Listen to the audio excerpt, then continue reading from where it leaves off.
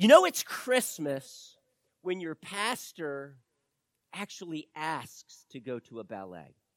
That's what happened this past weekend. My wife she kept wondering, are you really wanting, for me, I don't go to ballets unless either my children or my wife are in them. But this was the Nutcracker, so I was willing to go. I was actually somewhat surprised that I went, and in all honesty, I thought the cutest of them were the little mice that came in. They were probably 4 and 5 years old, and they looked absolutely adorable.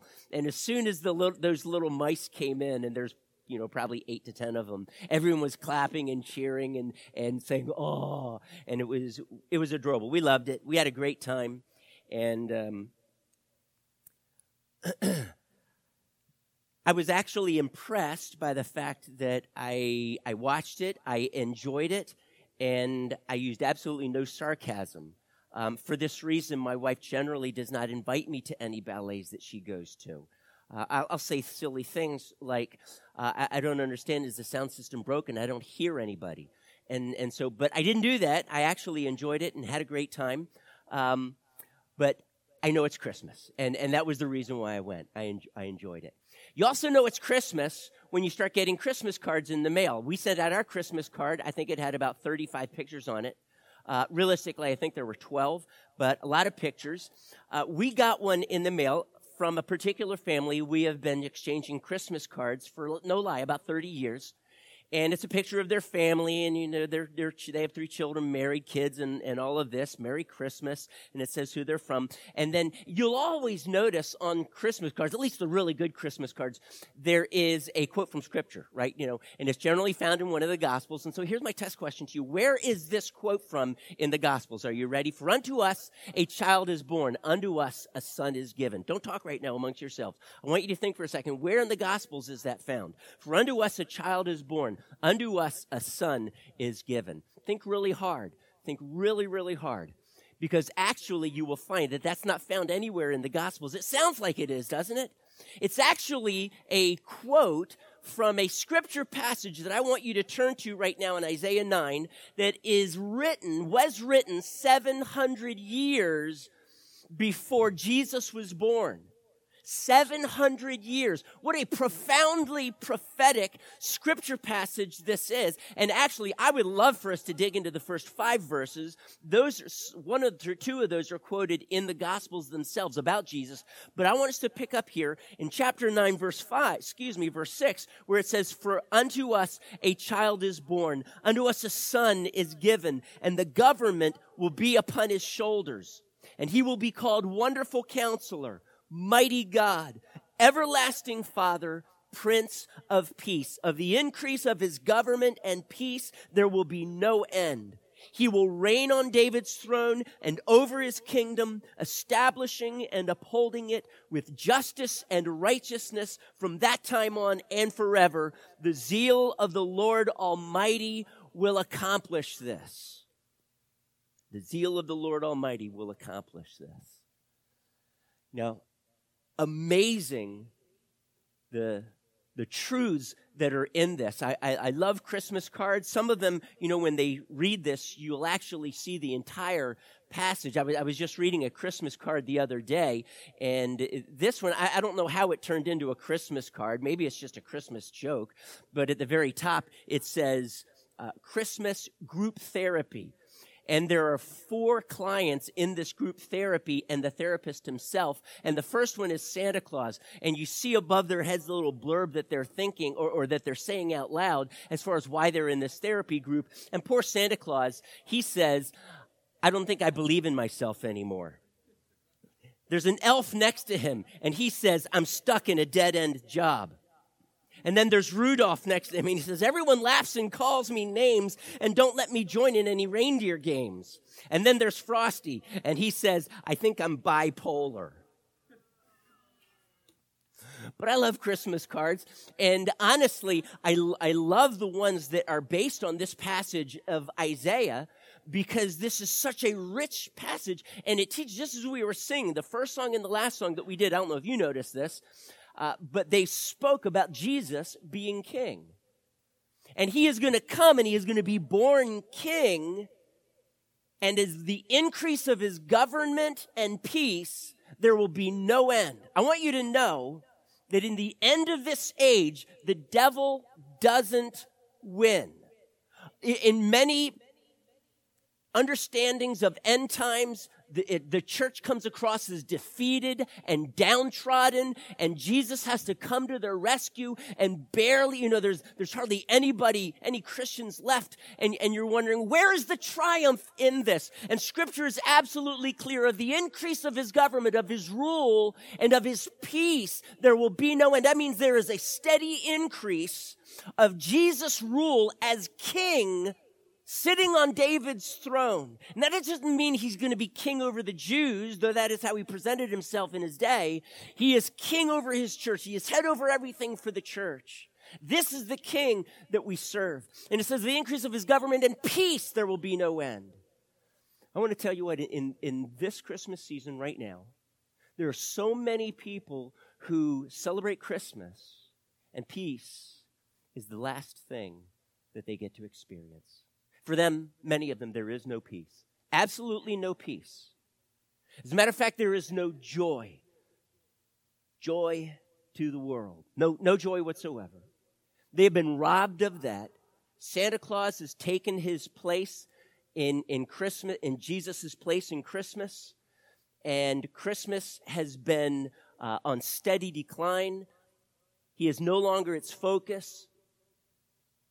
There is no peace. Maybe for some of us here this morning, I mean, if we were to be really honest, and we were to put together a Christmas list, and some of us have our own Christmas lists on Amazon.com, is that right? And such, and maybe at the top of their list, if they could do this and actually purchase it, would be peace, would be joy. I want us to look over the next couple of weeks as far as what it truly means for Jesus to be king. Because that has everything to do with what I'm talking about right now, and his peace in our lives. He comes as a conquering king. We're going to need to ask the question then, who are our enemies? But I truly believe that Jesus right now, seated at the right hand of the Father, rules on David's throne. We actually read about this, so turn with me, but to Luke chapter 1. And in Luke chapter 1, he is telling, the angel Gabriel is speaking to Mary, and he is telling her of the son that is actually going to be born to her. And here is the prophecy. He says in verse 30, Luke chapter 1, verse 30, do not be afraid, which honestly is what most angels say. Now, I don't know if you've ever seen it. I've never seen an angel, but most people, when they encounter angels, they're terrified. The shepherds, when they saw the angel, they were terrified.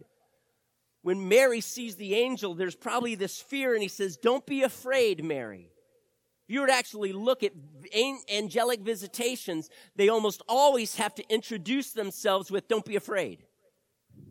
I've come in the name of the Lord.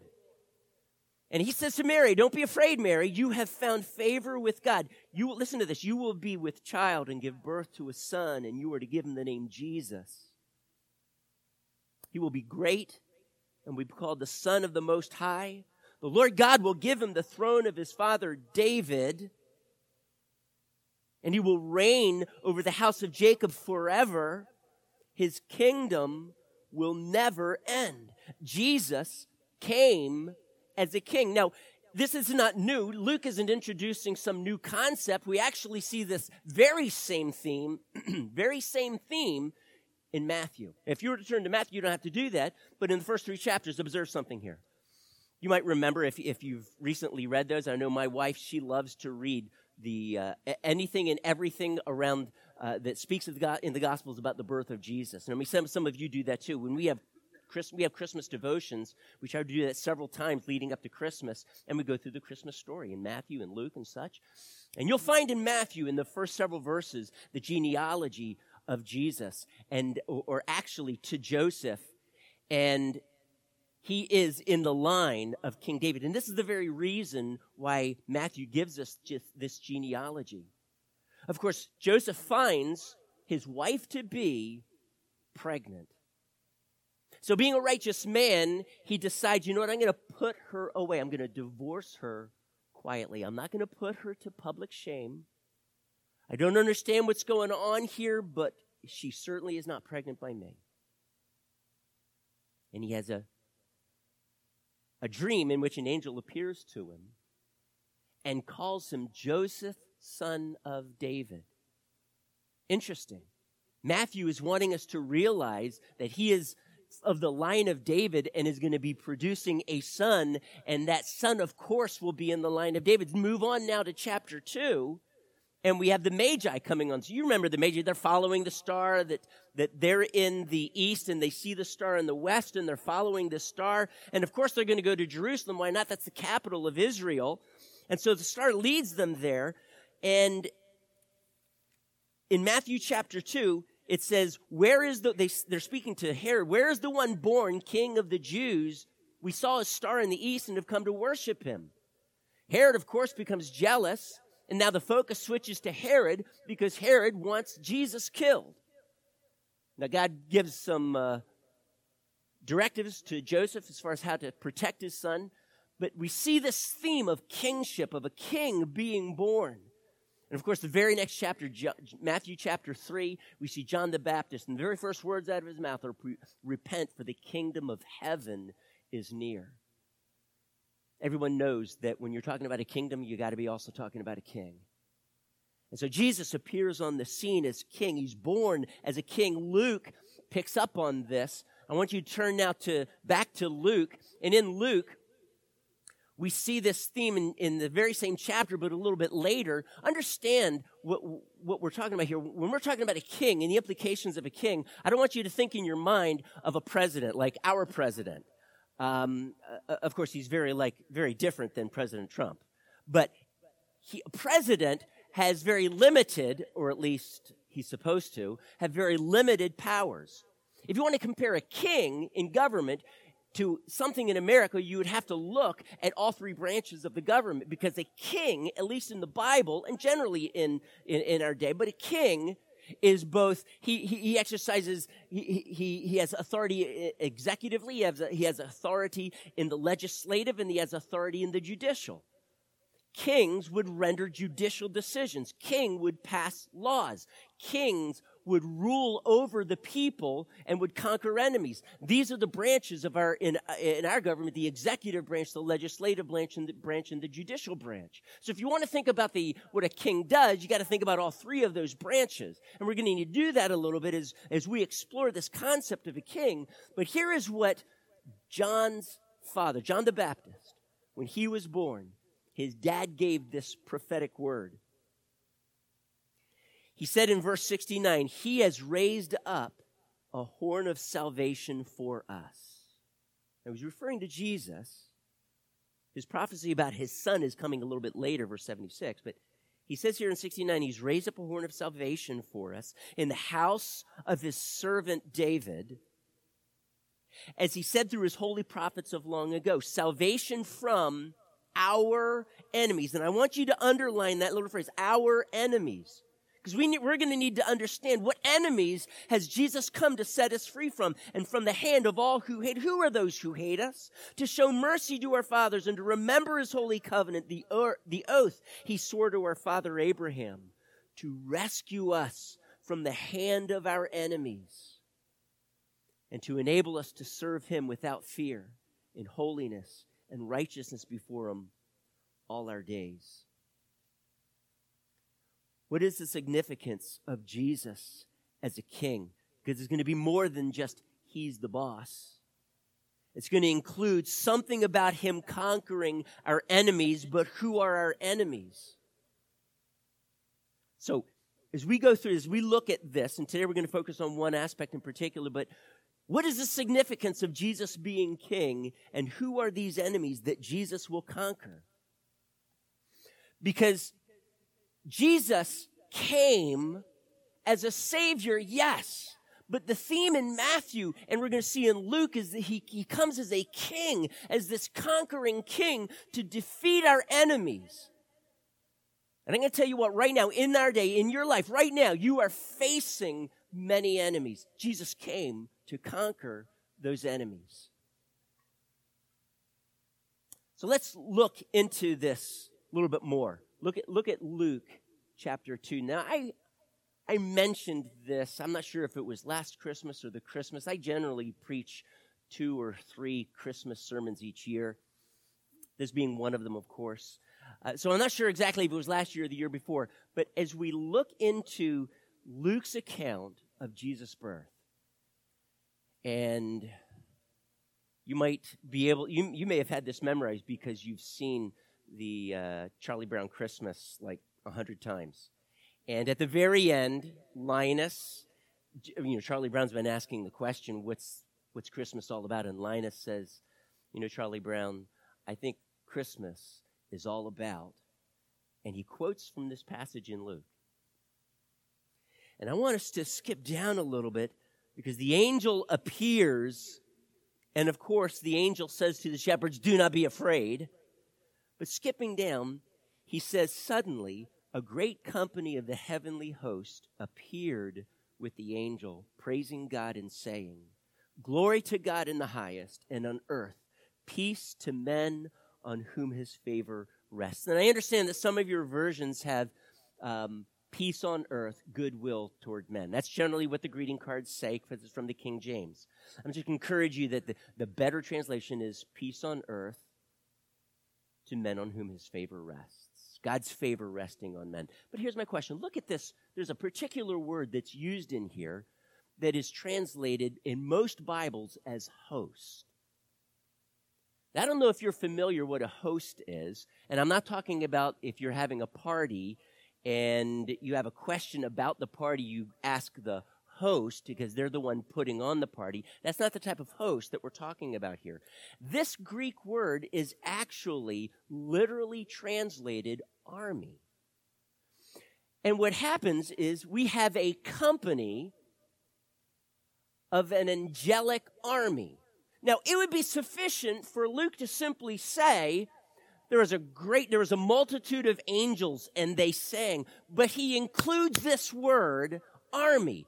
And for years that just intrigued me, and I really didn't understand, Luke, why are you introducing this group of angels as an army? Because there is no battle here.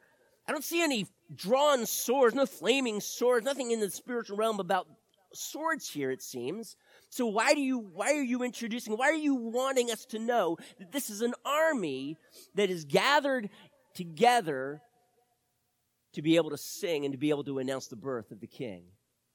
And then I remember some time ago, I was reading through Revelation, and I came across this passage, and I want you to turn there, and it's in Revelation chapter 12.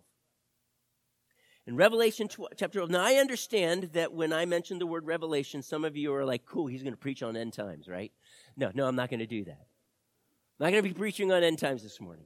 I want us to look at Revelation chapter 12, because not all of it's in Revelation is about the end times. It truly is not. Regardless of what you've seen on Left Behind series, regardless of books that you have read, Revelation is a lot about stuff that happens throughout the church age, not just the end times.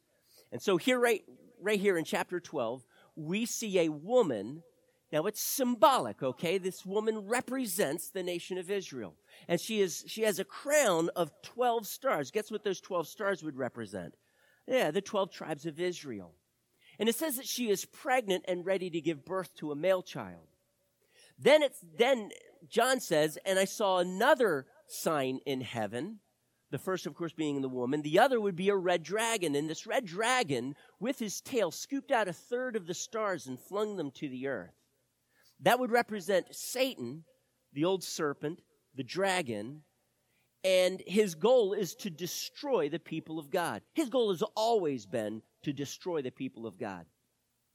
With his tail, he sweeps out a third of the stars, and we learn in chapter 1 that stars are represented by angels or leaders. And so these angels then are flung to the earth. They're the fallen angels.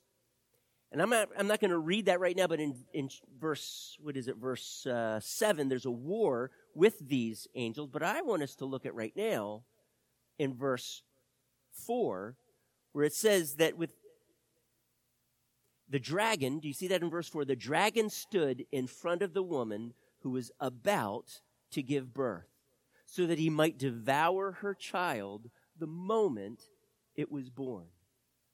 That word moment means as soon as. It doesn't mean sometime afterwards. But Satan, we are told, is right there watching this woman give birth to this male child who is then snatched up to heaven and sits on the throne of God. And this male child is about to be born, and the devil desires to devour him the very moment, not sometime later, but the very moment that he is born. So let me ask you this question again. Why is there an army of angels announcing the birth of Jesus? Now, this is not my point, but I want to bring your attention. We see no battle here. We see no swords drawn. What do we see? Glory to God in the highest, and on earth, peace to men on whom his favor rests. The devil obviously does not devour Jesus when he is born. And this angelic army, by proclaiming the glory of God, is literally doing spiritual warfare so that the enemy, Satan himself and all of his angels, cannot destroy this child Jesus. And can I say this, that from the moment Jesus is born, the devil pursued him, seeking to persecute him and kill him. And it was only at the cross that Satan truly believed he had succeeded by destroying baby Jesus. Well, he's not a baby anymore, of course. This king, the one born king of the Jews, king over all the nations. And that's what it says right here. Look there, verse 5. It says she gave birth to a son, a male child, who will rule all the nations with an iron scepter.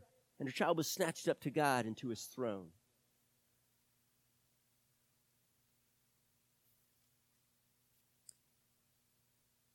Glory to God in the highest, and on earth, peace. Jesus came as a king to bring peace. His purpose of devouring our enemies is to bring peace into your life. Peace. Now, I realize that we can be busy during Christmas season, and that's not the type of peace that I'm talking about.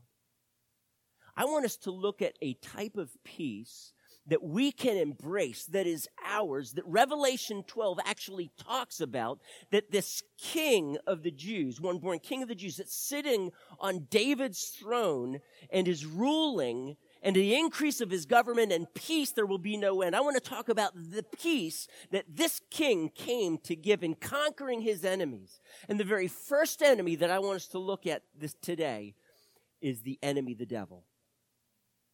And as we look right here, we see a battle that is taking place. This battle is described this way. Follow me, verse 7. And there was war in heaven.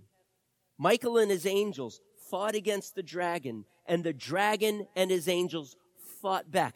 Can I assure you that this battle, it's very possible that it has been waged throughout human history, but we are told that there is a battle and that as they're fighting, but the focus is not when it begins, but when a change in the battle, but when there is a change in the battle. And we read about that change because it says right here, it says, but he wasn't referring to the devil, but he was not strong enough, and they lost their place in heaven. There is a battle. It is the devil and his angels fighting against Michael the archangel and his angels. Here's something unique about the fraction 1/3. 1/3 means that the remainder is twice as many. Think about that. And you see this fraction used throughout Revelation. You see it in Zechariah. You see it in prophetic literature everywhere, 1/3. As soon as you think of one third of these stars were swept out. That means that the remainder of the angels outnumbered them 2-1. As soon as you think about a third, you think about if there's going to be a battle, it's going to be lost. And that's exactly what happens here. The devil, with only one third of the angels, he fights against Michael, and he loses his place in heaven. Now, it doesn't say that the battle is over. As a matter of fact, we find out in this chapter that Satan is thrown to the earth, and the battle simply changes. That's not what I'm going to talk about today. I want to look at something that happens. And I think we can actually pinpoint when this change in this war, this battle, takes place. When Satan is actually loses his place, kicked out of heaven. And it says later on, follow me here, that he is actually thrown to the earth. Here's what it says. The great dragon was hurled down, that ancient serpent called the devil or Satan, who leads the whole world astray. He was hurled to the earth, and his angels with him. Then I heard a loud voice in heaven say, now have come. Underline that word now. Now have come the salvation and the power and the kingdom of our God. For the accuser of our brothers, who accuses them before our God day and night, has been hurled down. Understand that the name Satan is a Hebrew name, and it means accuser. It means accuser. So here is Satan. He's engaged in this war. We don't know how long it's been waged. It could be, as I say, waged throughout human history, but there is battle waged in heaven. And then at some point, Satan loses his footing. Maybe in this war he loses the battle. However you want to describe it, but the essence of this war changes now, and he is no longer granted access into heaven, and we're going to need to look at that. And now he is cast down to the earth with his followers, with his demons, with his fallen angels, with his army. And this is what it says, now have come the salvation and the power and the kingdom of our God and the authority of his Christ. For the accuser of our brothers, Satan himself, the one who accuses them before our God day and night, has been hurled down. They overcame him by the blood of the Lamb and by the word of their testimony. They overcame them. Who is they? Think about that for a moment. Who is they? Who overcame Satan? It would sound like maybe the angels, but in this context, they is you. They overcame him by the blood of the Lamb and by the word of their testimony. Here is King Jesus, and at some point, we'll get to that in a moment, at some point, the battle changes, and those who choose to follow Jesus have overcome the devil by the blood of the Lamb and by the word of their testimony. The word of their testimony is the blood of that Lamb applied to their lives. So picture this with me, if you will. Job chapter 1, okay? Job chapter 1. Now that is the story, you might remember, where Satan follows along, kind of in some processional of sorts. He's following along the angels of God as they're going past the throne of God, and we see Satan in the throne room of God. And he has an accusation that he wants to make against God's servant by the name of Job. And God says, you know what? He's a pretty good guy, isn't he? And Satan says, well, you know what? If you would just allow me to have at him a little bit, I'll wreck him. He won't want to follow you. He won't be so blameless. Oh, the reason why he follows you, God, is because you've given him a cushy life. Yeah, take that all away and we'll see. And so God says to Satan, I will allow you to do this, but do not take his life. And God allowed Satan free access to Job's life. And he lost everything. Everything but his wife. He lost everything. He lost his health. He comes to this point and he's miserable now, but he never falsely accuses God. And throughout this time, we don't know how long it lasts, but throughout this time, he remains righteous in what he says and does. And we see, my point here is that we see Satan having access before God. To do what? To accuse Job.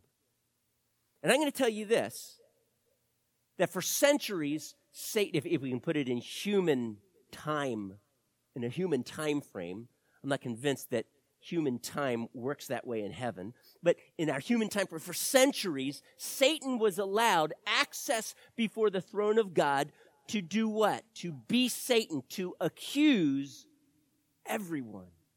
And you know what? Every single time, he was right. Since the fall of Adam, every single accusation carried weight.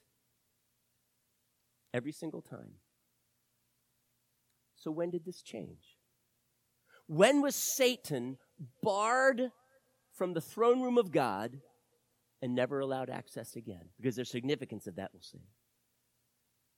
Look at that verse. Remember that word I told you to underline? Now. Now, that's our clue. Now has come the salvation and the power and the kingdom of our God and the authority of his Christ. Do you want to know when Satan was told, no longer will you be allowed access to accuse the brothers? No longer. When? When Christ was crucified on the cross and was raised from the dead.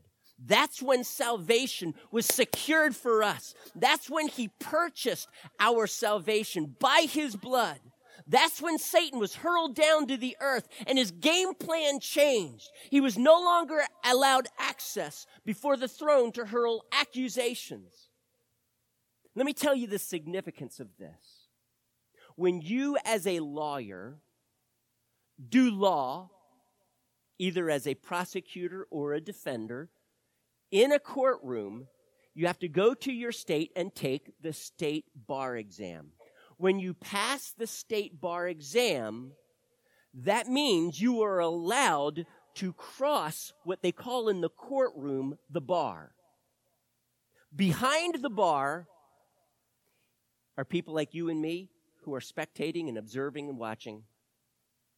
In order for you to cross that bar, to now enter into the courtroom, to sit at whichever table, the prosecutor's or defendant's table, to defend or prosecute, you must pass that bar exam in order to cross the bar.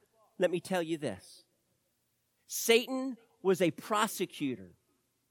Satan stood before God, and he justly, rightly pointed the finger, saying they are sinners, they are not worthy, they should not be granted justice or mercy. They should be granted justice and be punished for their sin. And constantly for centuries, he would be able to point to the people of God, and he would be so justified in saying they are guilty for their sin. But it was, church, listen, at the cross. At the cross, and I want to see it as at the resurrection as well, because the cross without the resurrection has no power, and the resurrection without the cross has no purpose. So it's the cross and the resurrection. When this happened, a turn in this battle took place. And let me word it this way. The accuser, the prosecutor of the brothers, was disbarred. He was no longer allowed to come before the people of God and bring accusation. Why? Because the blood of Jesus Christ, when we trust in him, is applied to us. And we now have been washed free. We have been washed clean by the precious blood of the Lamb. Jesus sacrificed for us. And so consequently, every accusation that the devil has against us falls on deaf ears. God has disbarred him, never to be allowed entrance or access into his judicial courtroom to bring any accusations whatsoever. He has been hurled down to earth. He has lost his credentials. He cannot gain access and accuse the brothers. And so for this reason, he's been disbarred. He cannot bring any accusation. As a matter of fact, let's go back in time just a little bit. Oh, with me if you would, okay? Abraham, let's take Abraham. It would be true that Abraham believed God and it was credited to him as righteousness. But every time Satan accused him, God would be able to say to him, but I am crediting righteousness to him. I am in essence saying he is righteous. And the devil would be able to say, based on what? How can you simply make Abraham righteous? He's a sinner. That doesn't follow the rules of heaven. Do you realize that there are spiritual rules that are put in place in this created universe? Because God, he doesn't just forgive just because he wants to. There must be a legal right for him to forgive. And the legal right is in place from all of creation because it is the very nature of God.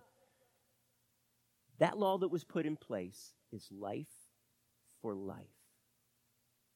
That there is no forgiveness of sins apart from the sacrifice of blood. Life for life. So as Satan is appealing to God and saying, wait a second, God. What do you mean you are justifying? What do you mean you're making him righteous? That is not fair. And the only response that God the Father would give is you wait and see. You wait and see.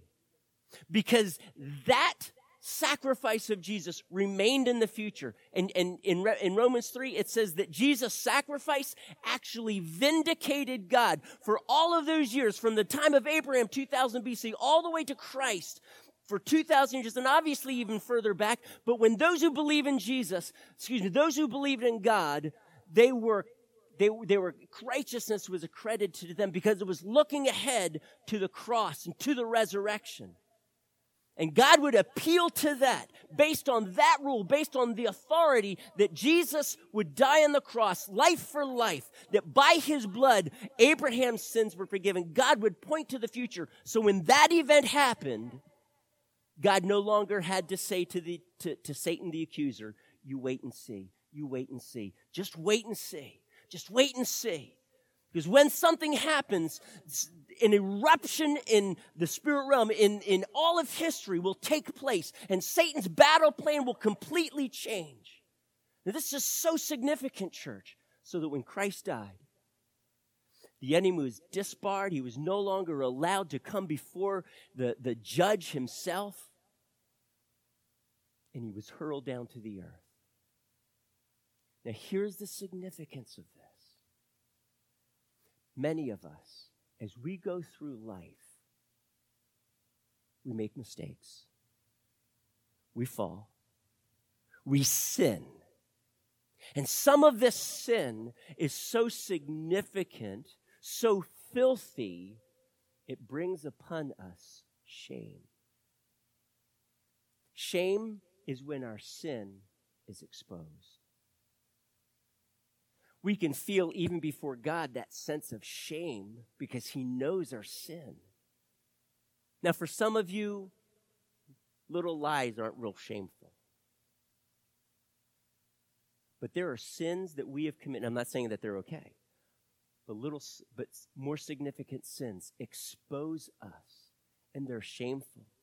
Many Christians in Jesus' church today walk around with this weight of shame on their shoulders.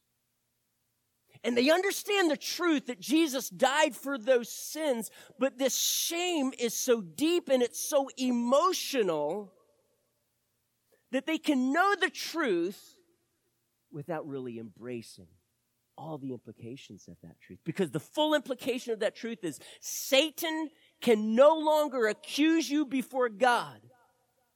God turns to Satan and says, you know what, I hear your wah, wah, wah, wah, wah. That's all I hear. all right? Mike Curtis, you know what? He has sinned, but I don't see it on his record. You're no longer allowed, devil, to bring these accusations to me.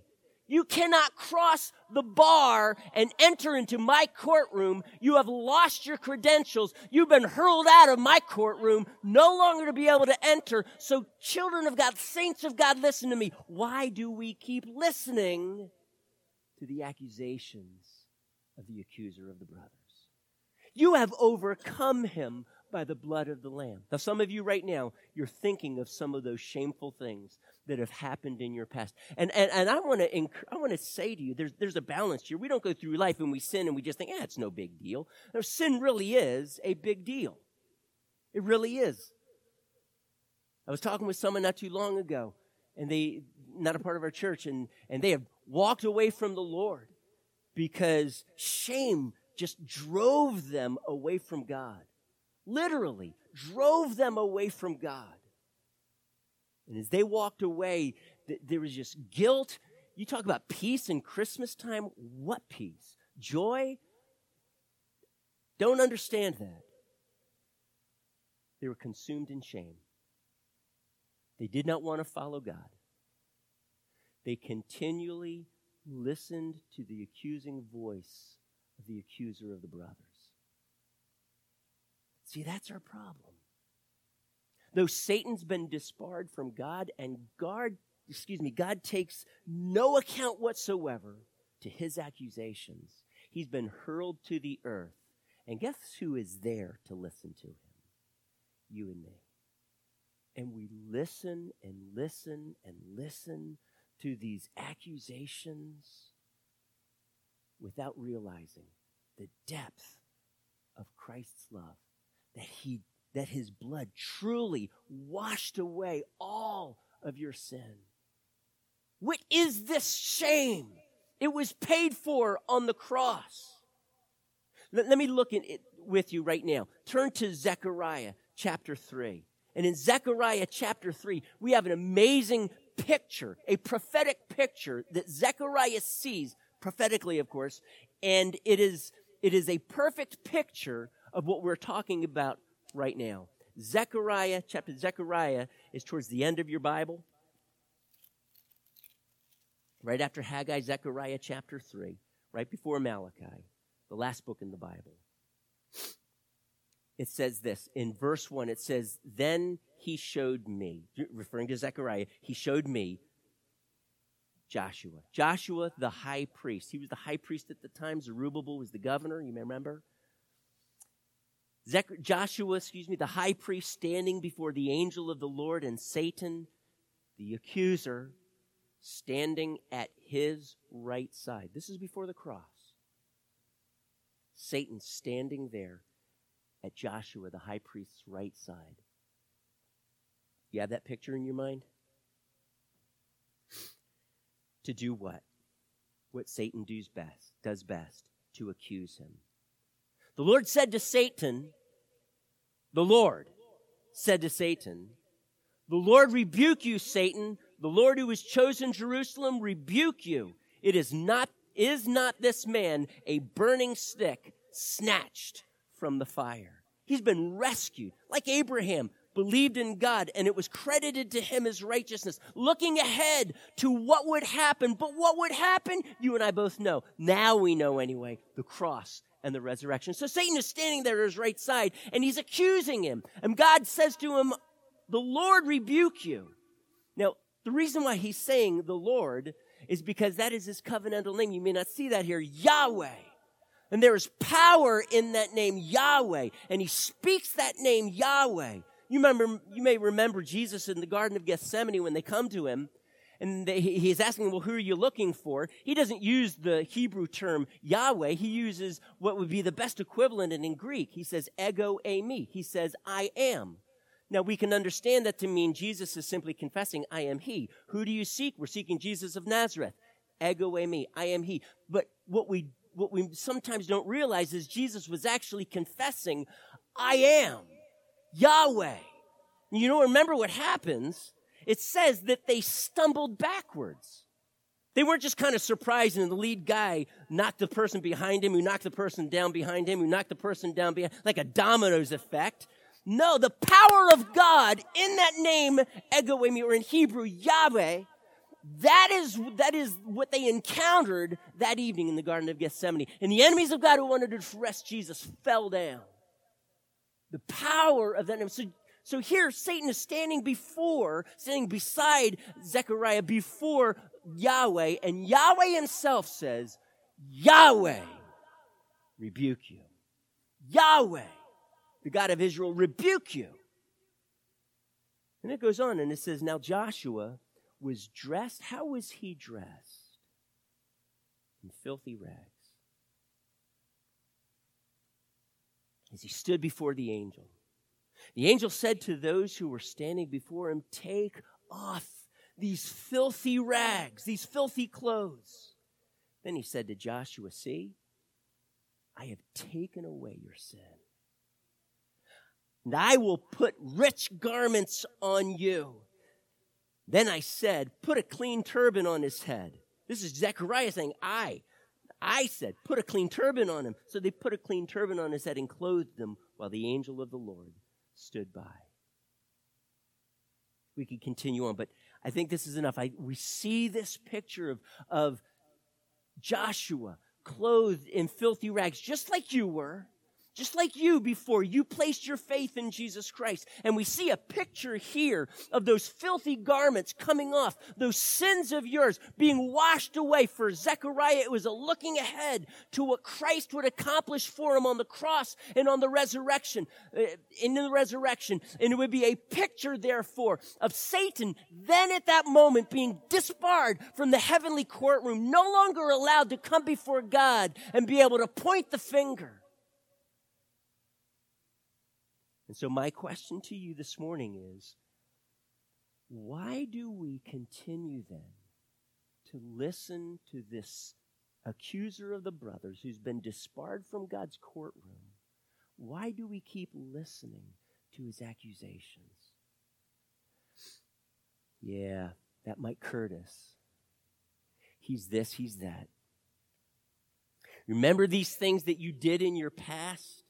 Have you ever had the enemy do that to you and the shame just starts coming back? It will rob you of your peace. It will rob you of your joy. So my question is, if God doesn't listen to him, why are we? Why are we listening to him? The filthy garments, your filthy garments have been taken off and new clothes. As you look through Revelation, you always see the saints of God dressed in what? Fine, clean linen that represents the righteousness of Christ. You have been clothed in Christ's righteousness. There is no accusation that can stick in God's courtroom. You are freed. You are forgiven. Shame has been lifted. It's been broken from you. You've been set free from that. Then why do we keep going back? You know what it's like? It's like the dog returning to his vomit. Now, I realize that has more to do with action and how it's quoted in Scripture. But as Christians, we do that.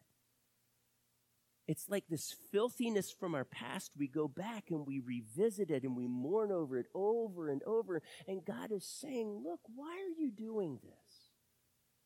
This is why Jesus came. This is why he died and rose. This is what he secured for us. This is your birthright. This is part of your inheritance. The shame has been lifted. Sin's completely washed away.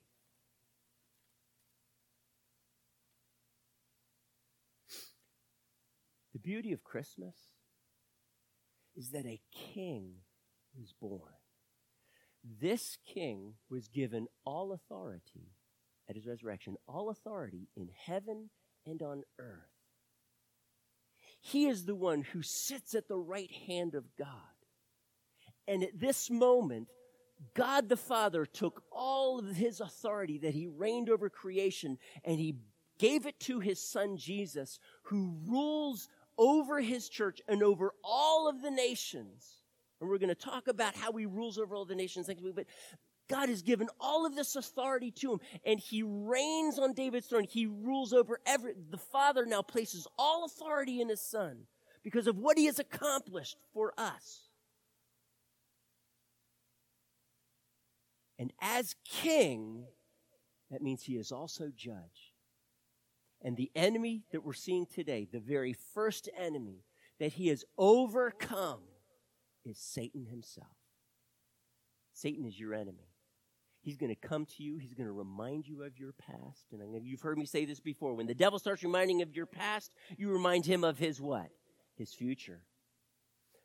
You have won the victory by the blood of the Lamb and by the word of your testimony, the applied blood of the Lamb in your life.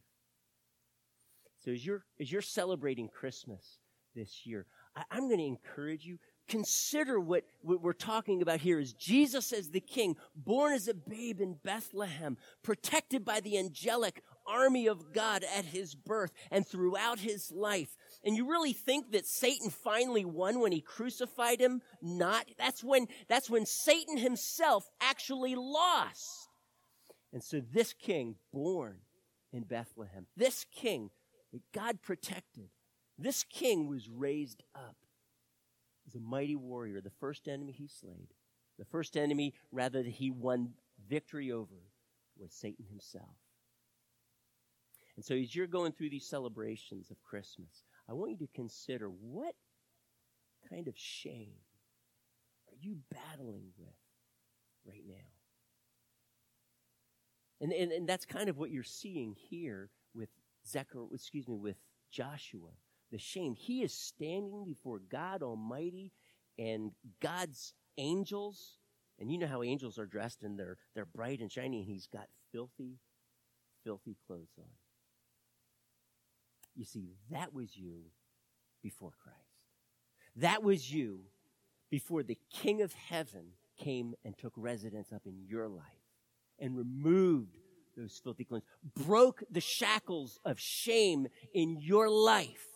No longer to be able to, for the enemy to be able to carry any weight in his accusations against your sin. That is over. That is done with. I want you to stand with me right now. I want us to ask this question. What is keeping you from experiencing this type of peace? Because I tell you what, if you wrestle with shame, you have no peace.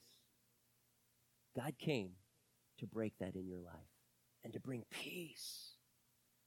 Amen, church? Peace. So, Father, I ask you that wherever the enemy is coming in against us and we are choosing to listen to him, close his mouth, rebuke him, God Almighty. And I thank you, Father, for what we have in Christ. I thank you that shame has been broken, that our sins have been canceled. They've been washed away completely. Father, I just ask, allow us to experience this amazing peace and this joy that is our birthright because of what our King has accomplished for us. Jesus, thank you that you came to this earth, so frail and helpless as a king, to do all of this for me.